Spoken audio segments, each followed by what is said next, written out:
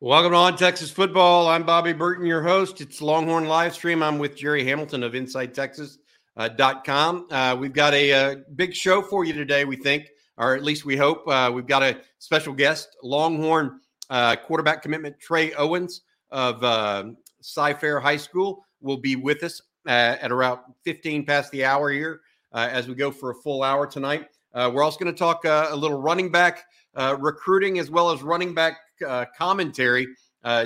Jerry and I, we posted a poll on the On Texas Football YouTube site to ask about who the top running back was of the 2000s. We'll be talking about that tonight. We also have some news out that Chris Beard, the former Longhorn basketball coach, has been let back in, has been acquitted or dismissed charges, I guess, is the better way to put that as well. How you doing, Jerry?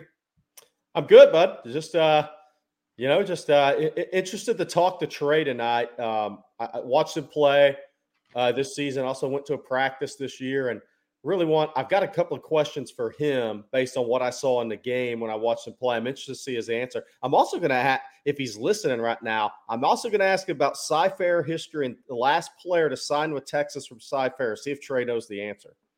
Because me and you think we know the answer, but we're not 100% sure. I think I've got it. I think you and I've got it, but we'll talk to Trey and see what he says. Hey, Jerry, let's first thank our sponsor, Energy Texas. Each Tuesday, usually Tuesday night, but Jerry had Valentine's plans last night, so we moved it to Wednesday. We'll have to ask Trey if he had Valentine's plans too as well, probably. Hey, Energy Texas is for Texans, by Texans. When Energy Texas becomes your energy provider, you're dealing with and calling people from the great state of Texas, not back east, not overseas, Texas. We're proud to be from the greatest state in the union and prouder still to be fighting for the little guy against big power. Hey, Jerry, as we talk about running backs, we're going to talk a little running back recruiting. But first, we put up a poll on the board asking fans who are the top or who is the best Longhorn running back of the 2000s. It's a pretty interesting list. Cedric Benson, Jamaal Charles, Malcolm Brown, of course. I think he may be 1 year out of the league now. He may still be in there. Deontay Foreman, of course, rushed for 2,000 yards. But Bijan Robinson running away with it right now. I tell you what, if Bijan has half the pro career that Jamaal Charles had, it's going to be a whale of a career for that young man. Jerry, what was your thought on this poll and who you thought should have got it? Personally, I would have gone with Cedric Benson as far as this group. I just think, the consistency, the toughness, his physicality was always so underrated to me. His contact balance, but just that, you could hand it to him 40 times, 3 games in a row. And you knew on that 40th carry, there was going to be something there just from a physical standpoint. I thought he was underrated catching the ball in the backfield. I thought he was a physical pass protector. I tend to think if Ced played today, in the way the game is more spread out, he would even be a better player for me. I just think because you could get him in the situations where after that first tackle's broken, he could do some damage. He didn't have long speed, but he was such a consistent runner, and he just had that physicality. I would have gone with Benson. Jamaal Charles, the most electric, though. Yeah, even more so than Bijan. I think Bijan may have made some better cuts. I just think the 10-3. I mean, you just go back to the run against Oklahoma where he reverse spin in the hole, right? And then he went 80. Like a jet. Yeah, a 10-3, 10-4 guy, legitimately. And he looked like it running with a football. And there's not many guys that run 10-3 or 10-4, but when their pads are on and they have a football tucked under their arm, look 10-3 or 10-4, but Jamaal was one of those. 5,540 career rushing yards for Cedric Benson in all 4 years. Jamaal Charles only there for 3 years. Bijan Robinson only there for 3 years as well. Yeah. Bijan actually, while Cedric is second all-time in Longhorn rushing behind Ricky Williams, Earl Campbell is third, and then Bijan Robinson is fourth with 3,400. You think about with Cedric Benson, and somebody said if Jamaal Charles came back for his senior year, wouldn't be a discussion. Probably true. But if Texas had gone to the zone read stuff with Vince from the get-go, boy, Cedric Benson could have really done some damage. There's no doubt about that. No doubt. All right. Welcome, everybody. If you're just joining us to the live stream, it is Wednesday night, and we're ready to talk to really a guy that helped kickstart the Texas recruiting class this year. I'm going to go ahead and bring him in right now. Young man named Trey Owens, quarterback out of Cy-Fair High School. How you doing tonight, Trey? I'm doing great. How about yourself? Good. Jerry wanted to have you on. I'll start it off. Whenever we talk about this, instead of giving your stats, we ask you how tall, how much you weigh right now. I'm about 6'5", and I'm upwards of 220, I think, probably sitting around 215. Oh, so you put on some good weight there. I put on some weight this offseason for sure. Hey, Trey, go ahead, Bobby. No, you go ahead, Jerry. Hey, Trey, the first thing I wanted to get into for people that haven't seen you play, we'll get to your commitment to Texas, A.J. Milwee, Sark in a second, but I wanted to bring something up as a compliment to you watching you play. I was at the Cy Woods game, right? And y'all kind of got on them pretty quick. It was after the Cy Park game, which I think had meaning for you, right? Because didn't you go to Cy Park before you went over or when you were in middle school maybe with some of those kids, was it? No, but I'm just not a fan of them. The year before, I had COVID that game, and they whooped our tail. That's what it was. It was like 68 to like 35. So what the Cy Woods game, what impressed me about you in that game was it's one thing to look at stats. It's one thing to say 6'5", 200 can make all the throws. But you stood in the pocket and took some hits and still delivered the ball, still stepped into the throw. For the guys who are fans and haven't played the position, talk about that toughness you have to stand in the pocket, know you're going to get hit, still step into the throw, and deliver an accurate ball. I think the worst part is every other position is at least like moving when they're getting hit. We are standing there, and we have guys running full speed at us, and there's nothing we can really do about it. So that's what the year before, I'd say that's something I kind of struggled with. Like I didn't want to take the hit, so I just either throw it away and just get out of the way as quick as possible or try and run. I didn't really get much out of it. So I knew like my receivers are open. I'll trust them to make the catch, and I can get the ball out there. So if I had to take a hit, that's what I needed to do. And I feel like that's something that I elevated this year. I agree. Trey, what were your stats on the year? I had a partial stats of 2,840 yards passing. I think this may be before. I think it's before Seco. Before, yeah. 34 TDs, 3 interceptions. What do you think your strengths are as a passer?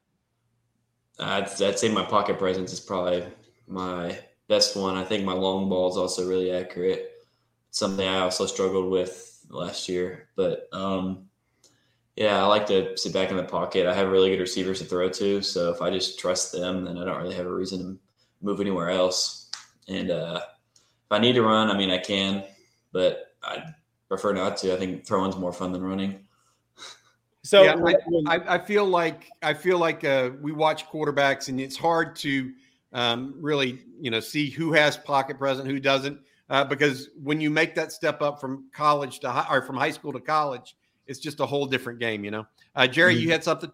Yeah. So going through the recruiting process before you committed to Texas, A.J. Milwee obviously came out and watched you play against Northbrook. You'd been to campus a few times. But Sark and Milwee, what did they tell you they liked about you as a quarterback, and what did they say your strengths were? Maybe a couple of things they think you need to work on heading into your senior year. They honestly, rather than other schools, have been like, we really just need you to be yourself. We don't need you to fix much. Like, they like who I am. They'll worry about that whenever I get there. So nothing much. That's kind of it. Like, they haven't asked me, hey, we need you to do this to do better. And like after camp, obviously during the camp, he's going to like kind of correct the little things that I can work on. But other than that, nothing much. What did they say they liked about your game? Did they get into that at all? Obviously, I'm a big kid, so they liked just my frame and how I throw the ball really well, and how my pocket presence. Gotcha. Hey, Matt, our producer. I'm going to talk to Matt, our producer. If you'll roll some highlights now of Trey as we talk to him here a little bit, that would be great. Trey, talk a little bit about recruiting and why you chose Texas over the other offers that you had out there. Hey, every time I went, it kind of just felt like home to me. Like, I was super accepted, and obviously there for a couple months, probably like 4 months. I was kind of just waiting on it because I'd been up there a lot, been to camp, been to spring ball, and it was always just like, be patient. But I knew the right time would come. And then when it came, they really didn't have a reason to wait. I feel like it gave me the best opportunity to be the best player I can be. Was Texas your dream school? Or is it who you rooted for growing up? What was the connection there? Not really. A lot of my cousins and stuff are from A&M, but I don't really like A&M that much, and especially now. There were a lot of guys after you, a lot of teams after you. One thing that's interesting now is you're actually helping recruit other players to Texas. Is that something you're taking seriously? Or are you trying to take it in stride, kind of, because you don't want to, it's hard to be, you don't want to be overbearing with other players. At the same time, you want to put your best foot forward for Texas since you're trying to help. So how do you handle that as a young guy at a quarterback position that everybody kind of looks to? I text a couple guys here and there, but I think the biggest thing I like to do is whenever I go up to campus, just do whatever I can do. Like talk to the coaches when I'm there. Like, you give me names who I need to go talk to and see if I can get them here. And I feel like I take that pretty seriously. So watching clips of you right now, favorite routes to throw. What do you like? What do you really like to throw? What are you most comfortable throwing as a quarterback right now? I like curls personally because it gives the receiver an option to either come straight to me, cut right or left, and it's just easy to read them because they know they're running the routes, so they know it's better for them. Another day is here, and you're ready for it. What to wear? Check. Breakfast, lunch, and dinner? Check. Planning for what's next and how to save for it? That's where Bank of America can help. For your financial to-dos, Bank of America has experts ready to help get you closer to your goals. Get started at one of our local financial centers or 24/7 in our mobile banking app. Find a location near you at bankofamerica.com/talktous. What would you like the power to do? Mobile banking requires downloading the app and is only available for select devices. Message and data rates may apply. Bank of America N.A., member FDIC. But, there's quite a few of those on this highlight right here. Yeah, yes, sir. Trey, you guys, what is y'all's outlook this season? I think Landon Rink is on your team as well. Shane Rink is the defensive line coach. He's a former Longhorn, someone that was in school close to when I was in school, at least at Texas as well. What do y'all talk about as far as Longhorns are concerned there on campus? I mean, obviously, me and Landon are close friends, so it's not always about Texas. But even when he's getting all these offers, I'm like, you're still coming with me. It's kind of, you don't have another option with him and his dad. And it's always funny to joke about, but I am pretty serious. I do want him to come with me. He's a great player. Hey, Bobby, I don't know if you saw it, but Landon visited. He made it unofficial to A&M, like the 28th. Hey, Trey, there was no chance Coach Rink was gonna smile in that picture, right? No chance. Yeah, he never smiles that much, but yeah, that was kind of obvious. There was no chance he was smiling, Bobby. There was no chance. Yeah. Trey, I heard some more highlights of you. You're just really, really talented. What is it? What is the attraction for Steve Sarkisian for quarterbacks like yourself, Arch Manning, Quinn Ewers? What is that all about in your mind? I feel like he does a really good job of just crafting quarterbacks. All the ones he's coached go to the league and do pretty well. I really feel like his offense fits me the best out of all the offers I had, so I feel like it was a really good opportunity for me. Got it. How big do you think? I mean, obviously, I talk to kids, but you talk to the guys on a different level, right? Because you are one of them. How big do you think the move to the SEC in 2024 is for the kids considering Texas? I think just the games we're going to play every season are like honestly bigger than other places. And it's not even like over exaggerating, like UT A&M every year, UT Bama, UT Oklahoma. I mean, I don't really know how you can get much better than that. Honestly, those rivalry games are huge. Trey, we don't want to take up too much of your time, but you've been a pleasure, and we congratulate you on your commitment to Texas, and look forward to watching you. Not only are you playing 7-on-7 this summer? Yes. And do all that? Yes, spring. Okay, all right. We'll make sure we're out there watching and see you probably at spring practice for Cy-Fair as well. That's Trey Owens. Congratulations, Trey. Hook 'em, bud. Thank you, Coach. All right, take care. All right, that's Trey Owens. Jerry, you and I talk to guys all the time. It's clear Trey Owens has a good head on his shoulder. He's trying to take it in stride and be smart about it and not get over his skis. You know what I mean? And get too far out there trying to figure things out. What do you think of his long-term ability and where he sits with his style of play? Because I can just watching those clips, you can kind of see that he's got a gun basically for a right arm. So that's not arm strength's not going to be an issue, I don't think.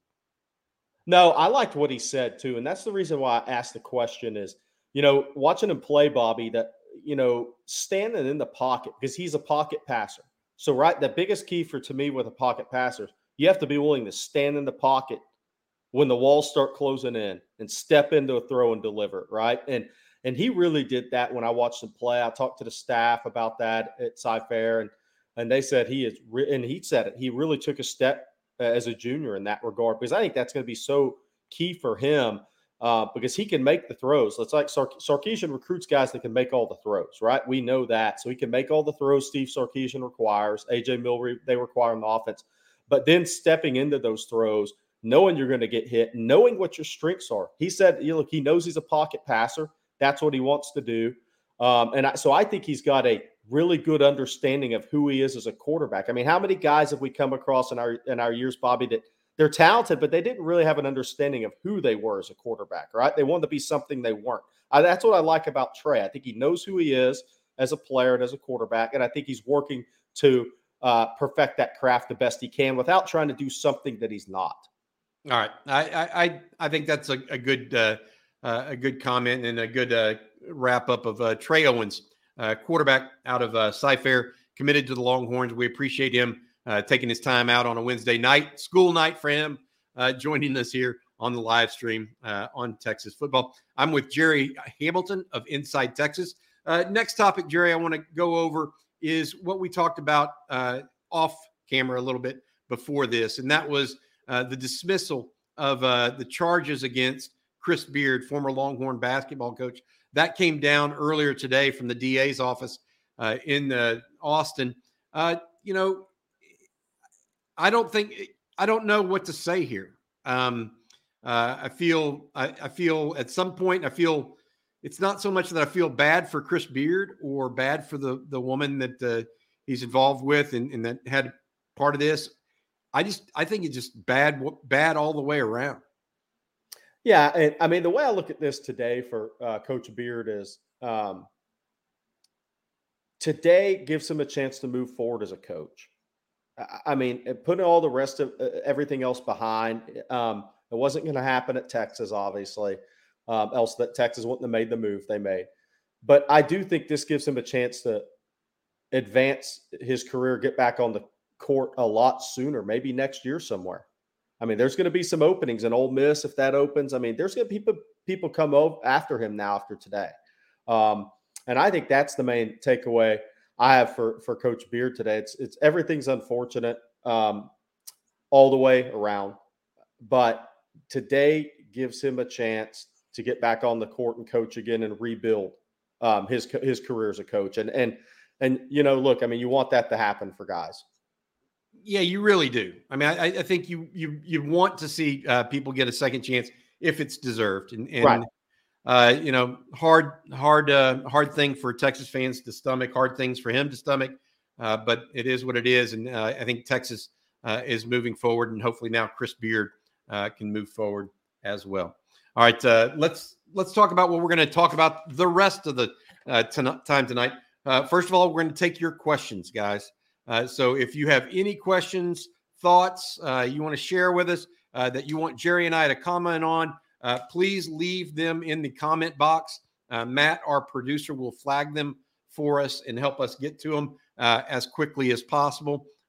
Let's start, though, Jerry, with the number of let's put on this. Let's say this. The number of running back offers Texas has doled out in the last couple of days seems to have increased.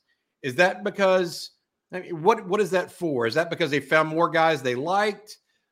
Is it because there are different styles? I talked with Eric Naline this morning about this on the state of the program, and we really came to the idea that Sark likes to have options. Yes. Is that where you're at on it? That's exactly where I'm at, Bobby. I mean, he said as much in the signing day press conference in December. If you're going to take 2 backs in the class, they don't want them to be the same backs. And they're going to take 2 backs in this class. And, what was interesting to me is, the junior day, you had Jarrett Gibson, Taylor Tatum, James Peoples. Trey Owens, there. He had the question for us. He had the answer. So, Texas had 3 backs that were everybody's not similar in the skill set, but they're similar frames, right? Jarrett Gibson, Taylor Tatum, James Peoples are all similar frame guys. I think what's interesting with the Kedron Young offer out of Lufkin is, by the way, I love angry downhill East Texas running backs. So everybody knows that. So I like Kedron Young. He's 5'10 and a half, 215, 220. He's a thicker frame, downhill body type. Moving to the SEC, I think, look, we've talked about Texas looking for an experienced one in the portal possibly. So that's obviously they feel like it's a need in the program. So that's a different style of back than the guys that were at the junior day, right? Then they offered Caden Durham out of Duncanville. He's different from all of them. He's more like Keelan Robinson with more contact power and maybe even more long speed at the same age, right? Caden Durham ran 10.7 at Junior Olympics in July, which probably means he's running 10.6 this spring. That's only as a sophomore. And that's a sophomore. So he's going to be running 10.6, 10.5 here at 185 pounds. That's a different level of fast. So I like that they're all different types of backs. And these offers are different than the 3 guys that were junior day. And then look, we Inside Texas broke the news that Christian Clark, the running back out of Mountain Point in Phoenix area, he's coming in on March 25th. He's more of that bigger frame back. He's 6 foot, about 200 pounds. He's got a frame that weigh 220. So him and Kedron Young to me are similar in that they're different from the 3 guys that were brought in at junior day. Clark's got really good feet. He's been one of the fastest rising prospects on the West Coast since January. I mean, everybody's come through, Alabama, Georgia, everybody's offered him, trying to get him on campus. So I'd like that Texas has different options, different backs. If you're going to take 2 different style of backs, if you're going to take 2 backs in the same class, I think they've cast a really good net of possibilities there, both in-state and out-of-state. I think it's interesting too, Jerry. It sounds like just from hearing you mention that date, that 3rd weekend in March, the spring game is April 15th. So it gives them about 3 more weeks until the spring game. Does that sound like that 3rd weekend, the 24th, 25th, is the next big recruiting weekend for the Longhorns? I know some guys will sprinkle in here and there. Right. Yeah, you made the point for me. Based on spring breaks, kids when they're in and out of school, Texas is going to have visitors pop throughout spring practice, right? But March 25th is definitely the next junior day, if they call it a junior day, which I think they will. The 2 D linemen out of Valdosta High in Georgia, Omar White, Eric Brantley, they're both Colorado commitments. They told me yesterday they're coming on the 25th. Kedron Young told Justin Wells today that March 25th is likely his date. Christian Clark told me the 25th. Then the 2025 D tackle Texas recently offered out of Lufkin, Zion Williams. He told Justin Wells March 25th. So Texas is inviting kids specifically on that date, but with the understanding that, look, if some kids can come in a different time, whether on spring break or not, that's going to happen. But then you have Darian Mayo, big edge kid out of Good Counsel in Baltimore. He's coming in April 3rd. So it's whenever the schedule fits, but March 25th is going to be your big day. All right, we're going to get to some questions, including starting off with one on Deuce Robinson in 1 second. I want to say, first of all, Jerry and I both work for and with InsideTexas.com. It is your source for Texas Longhorn football and recruiting news. Please consider a subscription to Inside Texas, just $30 until all the way up until football season. So that'll get you through the spring recruiting and summer recruiting. It'll get you spring practice, behind the scenes coverage and updates on those kids and how the players are doing. So please join us at Inside Texas. Also want to say thank you to our sponsor of this show, and that is Energy Texas. Energy Texas is for Texans by Texans. When Energy Texas becomes your energy provider, you're dealing with and calling people in the great state of Texas, not back east, not overseas, Texans. We're proud to be from the greatest state in the union, and prouder still to be fighting for the little guy against big power. If you have a choice in your electricity provider, please look it up, www.energytexas.com. Jerry, let's start right off and get into the, I guess, the free-for-all questions, come as you may at us, whatever. And let's start with Jay, the activist. He is always on recruiting. Todd Monken, the offensive coordinator formerly at Georgia, led Georgia to 2 national championships while there, has taken the same role as offensive coordinator of the Baltimore Ravens. Does his leaving affect Deuce Robinson, the tight end out of Phoenix? I think it's a great question that honestly nobody truly has the answer to yet. By the way, Mike Bobo is going to be the OC, which is actually kind of interesting because for those that don't know, Kirby Smart, Will Muschamp, Mike Bobo were college roommates at Georgia when they played at Georgia. So the band is officially back together again in Athens, right? I mean, so does that affect Deuce? I mean, it's hard to think it won't a little bit, right? I still think a big part of Robinson's recruitment, I think it's twofold right now for me. I spoke with somebody in the state of Arizona it's a college coach today a little bit about it. And even out there, it's kind of quiet right now. There's a lot of mystery around this. I think 2 things are big is college football and baseball combined. That's big for Deuce. Where does he feel most comfortable? Look, football's number 1. I do believe that. But, he had to work out with the Dodgers. There is a pursuit of baseball there. But I do think who marries those best together is going to make Deuce feel very comfortable with the decision. I think, too, is the family going to stay in Phoenix? I think that's a big part of it. Look, the mom is from Florida, Texas. There's family in the Austin area and Dallas. The father obviously played at Florida State. They're not from Phoenix, Arizona. They're not tied to the state of Arizona long term. So are they going to stay there? Could they if Deuce goes to Georgia, could they make a move to Atlanta? If Deuce went to Texas, could they make a move to Texas? We'll find out.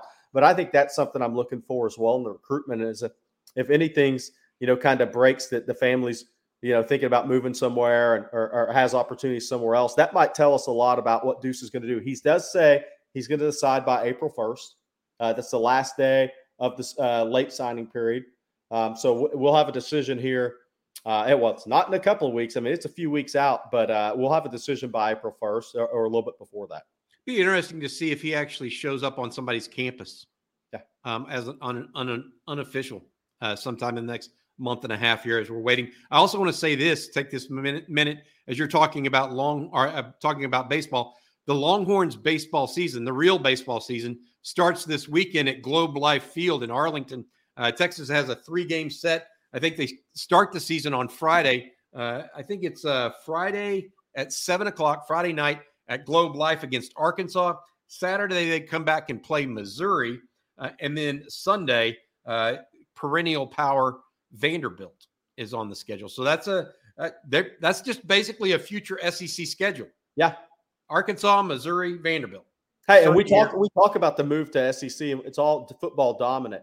Yeah. Well, baseball's pretty darn good. The baseball conference is even better, but it's just not ever going to get the traction that football does, obviously nationally. But the baseball conference is going to be absolutely insane in the SEC. Yeah, the notoriety of football versus baseball is one thing, but South Carolina, great baseball program. Vanderbilt, Florida, Ole Miss, and Mississippi State. Tennessee, LSU for a decade and a half. Yeah, just a great way. The first home game for the Longhorns, by the way, for baseball season is next Tuesday night or Tuesday afternoon against Texas A&M Corpus Christi. All right, let's go to the next one. That's a great point you brought up on Deuce. Will we see him on campus at Georgia, USC, or Texas in March around spring practice? You would think we would. You would think so, right? I mean, somewhere, somehow, if he's going to make a decision, and here's the key, though, and he's truly still torn. That's right. Some guys already know where they want to go, and they're just waiting if he just shows up at Georgia to have a sit down with Bobo, that might tell us a lot. Yeah, absolutely. All right, let's go to the next question. Remember, get your questions in on this live stream. Jerry and I will be taking them the rest of the evening. Let's go ahead and get one in from Dylan Lawrence. Any news on, I'm going to say this, Anthony Bryant and Zach Swanson's growth, physical growth, and who will see the field first, Bryant or Sydir Mitchell, the true freshman. I will say Bryant actually did see some reps on the field as a true freshman, but I do not think he broke his red shirt. He did not. Jerry? Yeah, I think Bryant's in that 285, 290 range. Last I heard, I think he's going to kind of been sitting in that 280 area, getting a little bit bigger. Swanson, I don't have an updated weight on him. I'd find it hard to believe he's still under 260 though. I mean, that'd be surprising. Who sees the field first? I think Bryant's got some strength against the run. I think Bobby's pointed that out a few times. But look, it's going to be hard to keep Sydir Mitchell off the field for me because him being in the spring is a huge deal for a guy who's 6'5 and a half, 335. I mean, his body reshaping is going to happen fast now. And look, here's the big thing for Mitchell that, Nathan O'Neill was on for us. And he said that it takes so much time to develop being a pass rusher. People underestimate it, right? Now, and I agree with that, and Bobby agrees with that. So Bryant's a year ahead of Mitchell working with Bo Davis. But I think Sydir Mitchell's going to make huge gains this spring. I really do. I think he's such a big, large human with initial quickness and natural pop. Everybody's got to drop their pads on the defensive line. Very rarely do you find a guy that have to play better pad level. So, yeah, he's got to do that. But once he gets a little bit of Bo's coaching this spring, I think he's going to make some big steps this spring, and he's going to be a guy that plays 15, 20 snaps next year. Yeah, I think that Sydir Mitchell needs to give them 15 to 20 on the run. Against the run. I mean, I feel like Alfred Collins is not a run-first guy. Byron Murphy can get moved a little bit in the run. Tavondre Sweat's more that traditional one. So they really don't have – and Vernon Broughton definitely can get moved in the run game. Yeah. He's more of a pass rush guy. So they really don't have that second run stuffer, in my opinion. Now, Byron Murphy is good enough to be both. Don't get me wrong. I think he's a terrific player. But I think they definitely have a role for someone like Sydir Mitchell right out of the gate. All right. Thanks, Dylan, for your question. Let's move on. M. Brees says, put on your Carmack hat, or Carmack, I think is what it was, right? From old Johnny Carson days. If Texas progresses like we think they will, do they have a shot at an SEC title in 2024? Boy, that's a mouthful. What do you think, Jerry? I mean, on the surface, no. I don't. I mean, I think people are going to – I'm not one of those guys that say, oh, the SEC is – Seeking the truth never gets old. Introducing June's Journey, the free-to-play mobile game that will immerse you in a thrilling murder mystery. Join June Parker as she uncovers hidden objects and clues to solve her sister's death in a beautifully illustrated world set in the Roaring '20s. With new chapters added every week, the excitement never ends. Download June's Journey now on your Android or iOS device, or play on PC through Facebook Games. It takes a lot to win that conference. Right. It doesn't take just the first line. It takes the backups of the backups. And then up and above that, it takes playmakers. Yeah. To make plays in big games. I mean, that's just the reality. The best way I can say this is the reason I say no, in one game doesn't define everything, but TCU versus Georgia shows people how big of a talent gap there really is at the very top, whether that's Bama when they had their run or now Georgia with their run. But particularly on the offensive and defensive fronts. The only thing I would say is that Texas will have – I feel confident Texas will be there on the offensive line. I don't know if they'll be there for sure on the defensive line. Correct. Yeah, and that's the same. And look, and for people to fully understand, it took Georgia, Kirby, a long time to get over the hump against Alabama in that regard. Alabama had the front seven talent, right? I put out a little story today on Inside Texas about D-line recruiting in the SEC. Well, last year was the first year that Georgia had. They had 3 defensive linemen go in the first round. Obviously, they had a great defensive team, that first national title for Kirby. But it took a while to get there.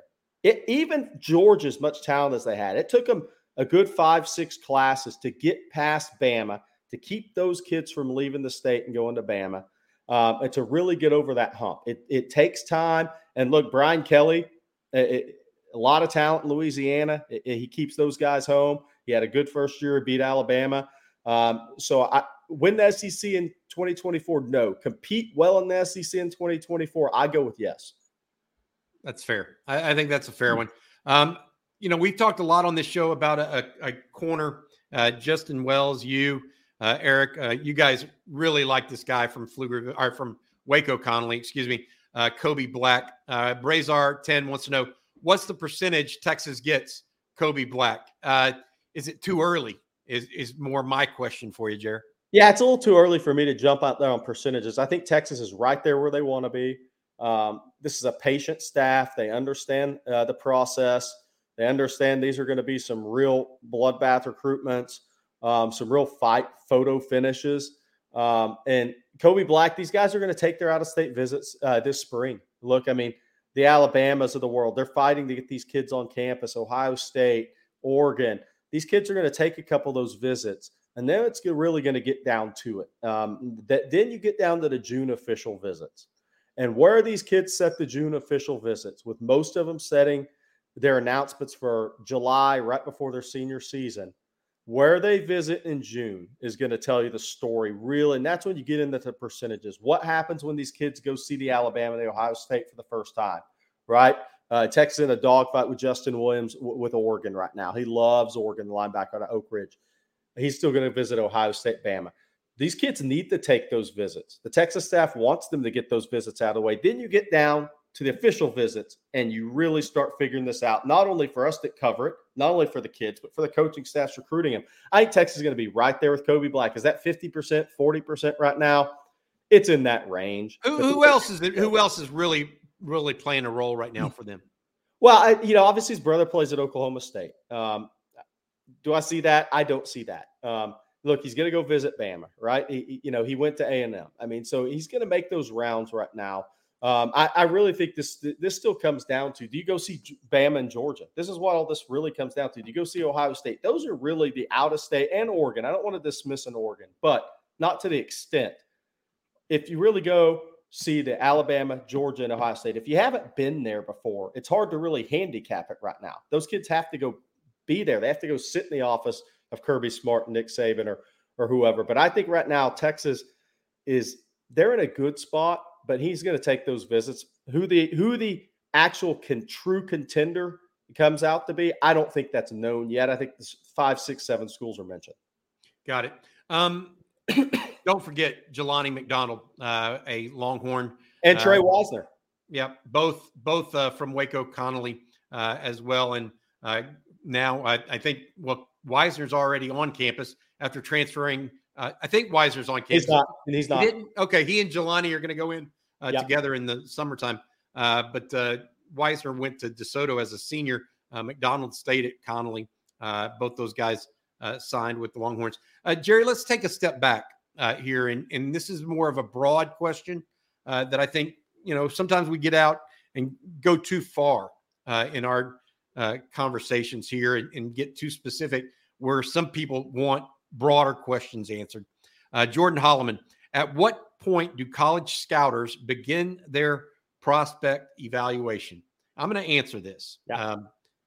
The very first minute they hear your name or see you do something. Yeah.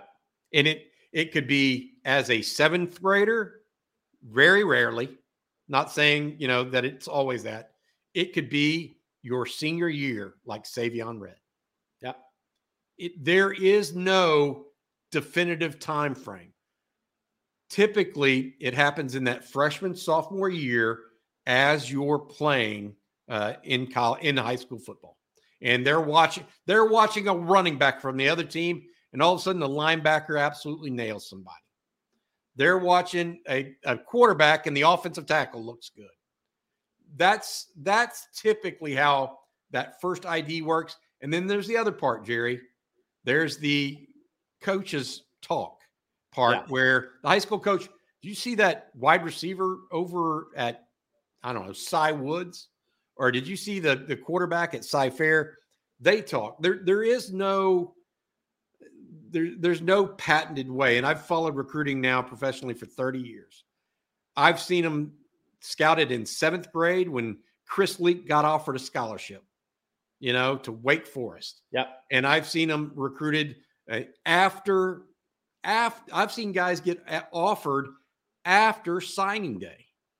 So it really is, it's impossible to get a real handle on that. Yeah, I've got a couple of things there. To Bobby's point on seeing a kid as a senior, Jamel Johnson's committed to Texas. Texas goes to watch Red Oak versus Arlington Seguin.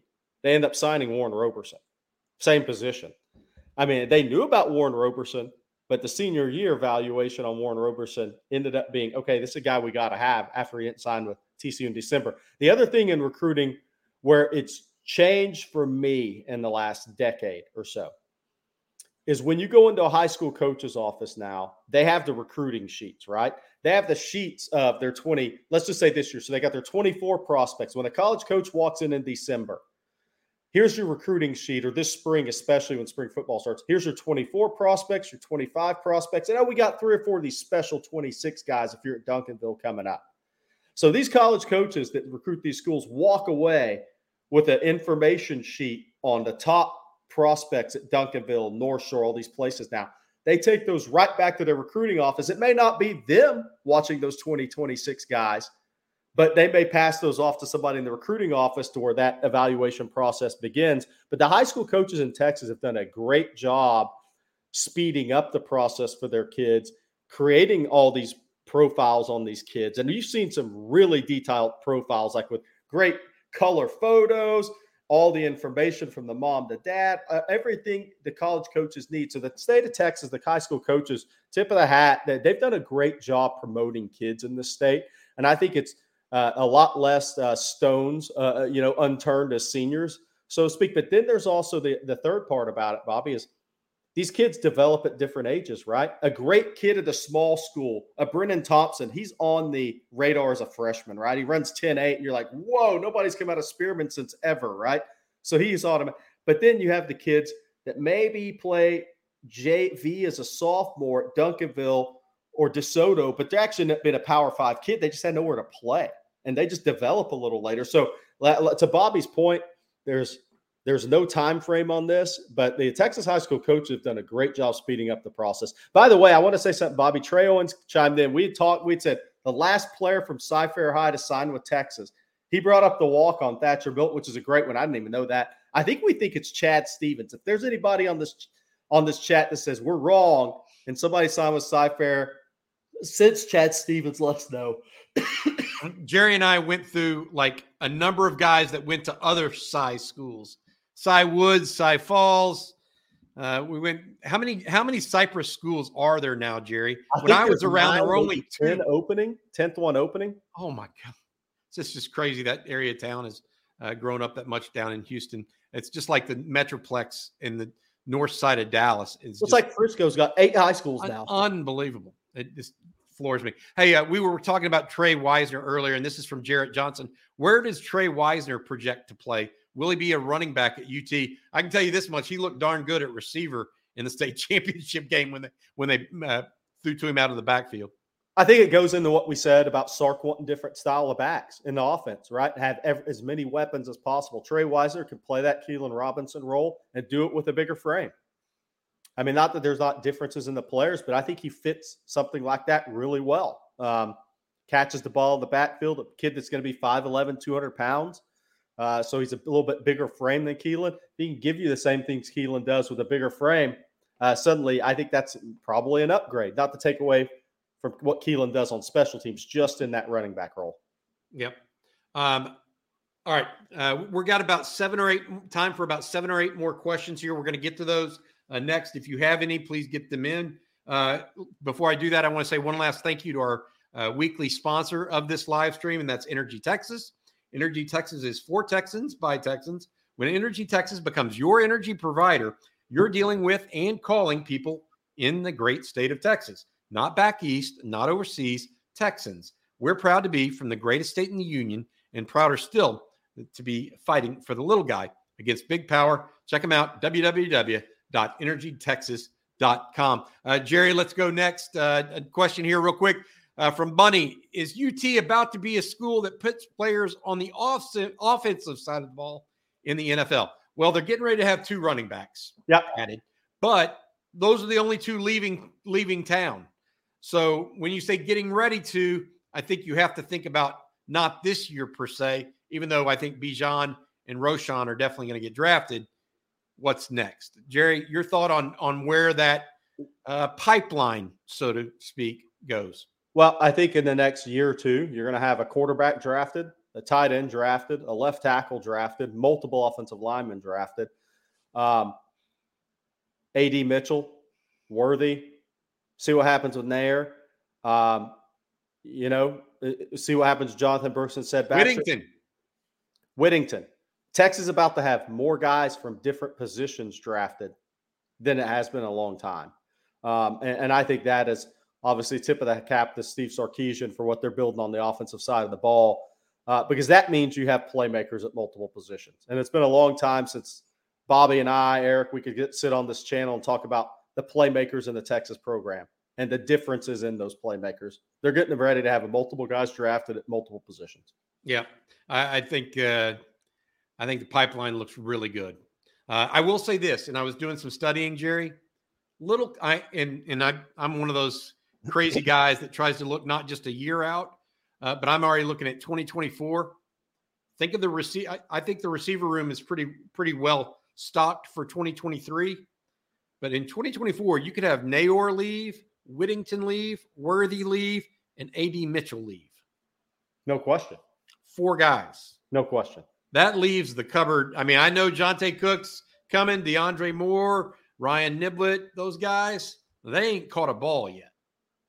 So I would say if I had to say one thing right now, it's the 2024 receiver group, because they could graduate extremely heavily in 2023 at receiver.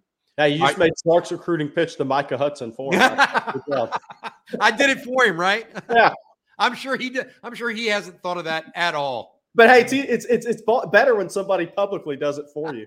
Yeah, probably so. All right, next question here from C Note, and I'm gonna take. There's 2 different ways to look at this. He wants to know: will Derek Williams be in the 2-deep rotation almost immediately? This is the true freshman out of New Iberia, Westgate, top 30 or so player in the country.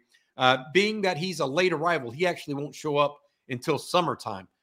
Jerry, I know we both love him as a player, but will he be in the 2-deep almost off the bat? I'm going to say no, not the start of the season. I would say I would lean no to start as well. Because the same thing goes for Warren Roberson, right? Even though Derek Williams is a higher level prospect. These guys have played multiple positions. Derek Williams lined up at corner, safety, running back. Warren Roberson plays safety, return man, wide receiver. This is going to be the first time these guys really do specialized work at one position as football players for an extended amount of time. And there's a learning curve that goes with that. I think you're going to see these guys on special teams. I think they can make an impact on the team, but are they going to be in the 2-deep game 1 and when Texas goes to Bama? I would say the answer to that is no. Will Derek Williams be in the 2-deep midway through the seasons? I think the answer to that actually is going to be yes. When you need mealtime inspiration, it's worth shopping Kroger, where you'll find over 30,000 mouth-watering choices that excite your inner foodie. And no matter what tasty choice you make, you'll enjoy our everyday low prices, plus extra ways to save, like digital coupons worth over $600 each week. You can also save up to $1 off per gallon at the pump with fuel points. More savings and more inspiring flavors make shopping Kroger worth it every time. Kroger, fresh for everyone. Fuel restrictions apply. Yeah. This is a good question, and I think it follows through. And I want to same question, same person asking the question, but I think it follows through with what I talked about from receivers. And so I want to follow on. Will the wide receiver coach or Sark choose the wide receiver rotation? I'm going to answer this for him. Sark chooses the wide receiver rotation. He did this year. The wide receiver coach does have some say in it, but Sark is not this heavy rotation guy. He's not one. What I admire him because I've seen coaches that treat every receiver the same, and they're not. No. Right? I mean, and if anything, I think that's an important one to answer real quick. Let's get back to some more questions here, Jerry, if you have a few more minutes. And let's take this one from a recruiting perspective. What are the odds from CW? What are the odds we land a 5-star DL prospect this cycle? Are they in on many fives? I mean, there's not many 5-star defensive linemen to start with. What, right. 5 or 6 maybe in the whole country. So are they in on any at this point? Well, what'll be interesting with that is it's twofold. First, they're in on Colin Simmons, 5-star edge kid, which obviously that's the first name that Texas fans talk about right now at edge or D-line.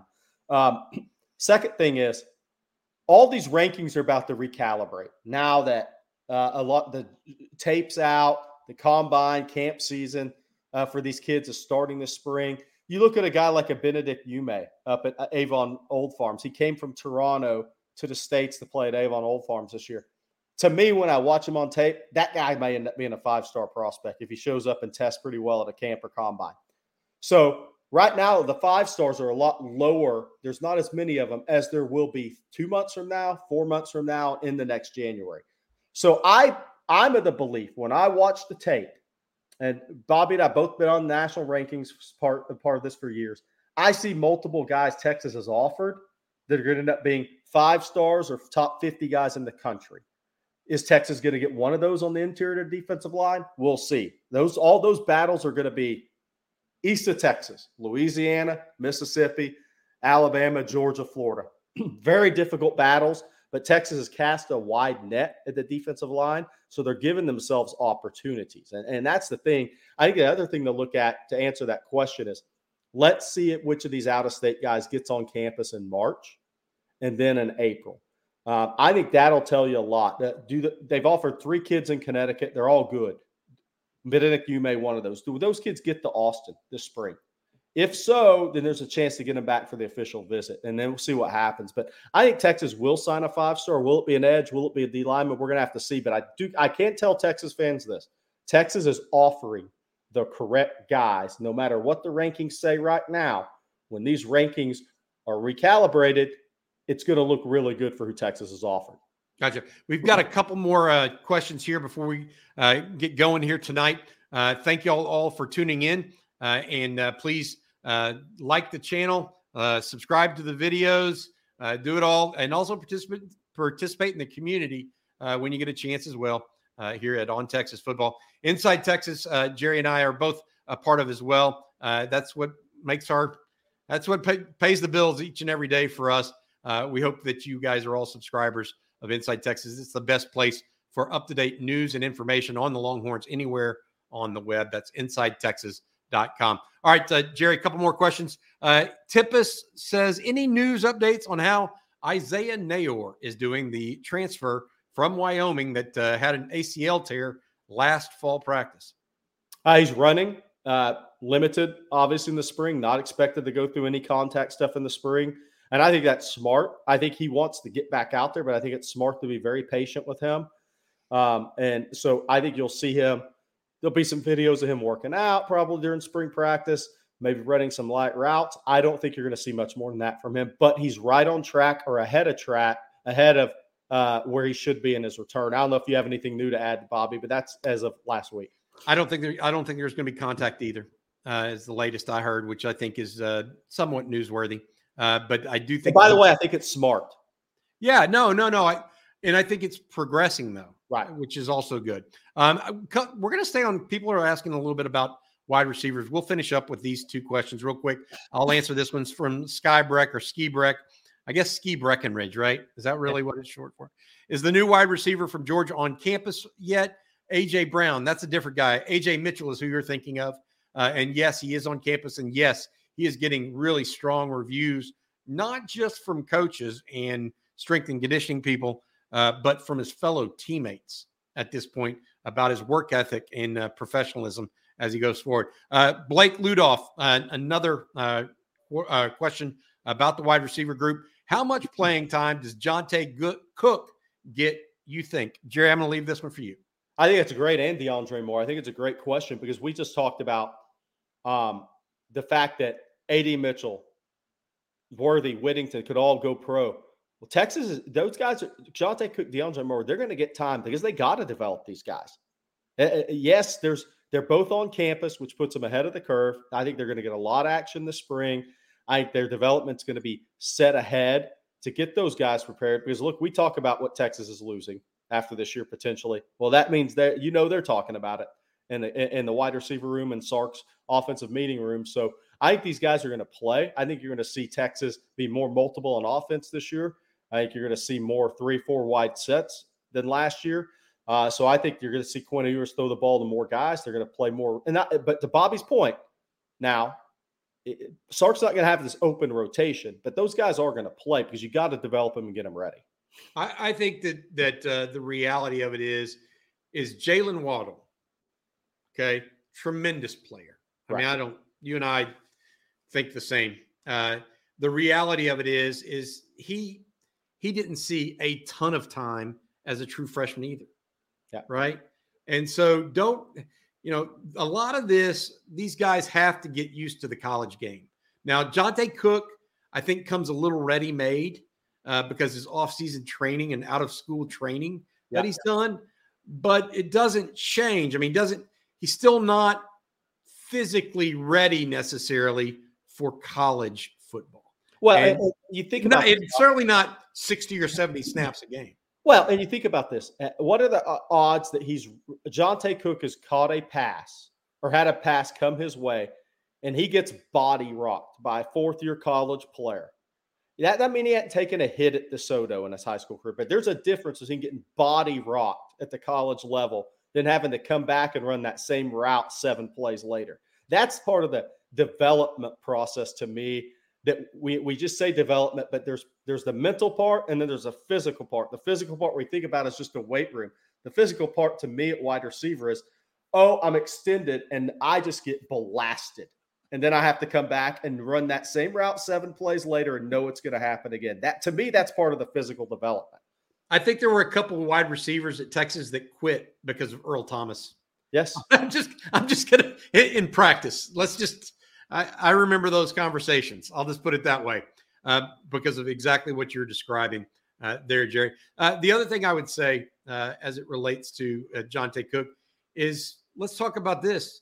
I mean, he had a good quarterback at DeSoto. Nobody's saying that. I mean, when's he had a 5-yard out come to him throwing it, 80 plus miles an hour? Yeah. With a football that's heavier than, That's there's a lot of uptick, right? It's not just any one thing with these guys. And so we have to be talking about that. To that point, Bobby, when A.D. Mitchell runs a back shoulder fade, a back shoulder play, and Quinn Ewers whips that ball by his ear, he's seen it. If Stetson Bennett may not have the arm that Quinn Ewers has, but he's had to adjust to it with somebody in his face, in his peripheral. That's a big difference in this level and going to that college level. It really is. And people, I think that we too often, not just myself, but you and others like us, people mistake us saying, oh, well, this guy's got a chance to be a great player. Well, it's not just Dwayne Aquina used this phrase, and so did Will Muschamp. It's not add water, instant player. It takes time, experience. We just mentioned Earl Thomas. He redshirted. Right. Now, he got ready. He left as a redshirt sophomore to the NFL. Right. But my point being is that these guys, it takes time and it's a process. And that's personally, I think that's one of the fun things about following recruiting and roster management is something Eric Nahlin likes to call it. And I agree with it. All right. Like Bobby, at running back, we're going to be talking about this with Cedric Benson. I'll never forget at the Under Armour game when I was ESPN Under Armour, Leonard Fournette, just in practices, he didn't see the backside cutback because everything closed up quicker with those athletes at the Under Armour game, all those future NFL first, second round D linemen. He didn't see it quick enough at the All-Star game. So then you think we were talking about that one that we're saying when he gets to college, these holes pinch, your vision, everything happens so much quicker. And Cedric Baxter is going to go through this at Texas this spring.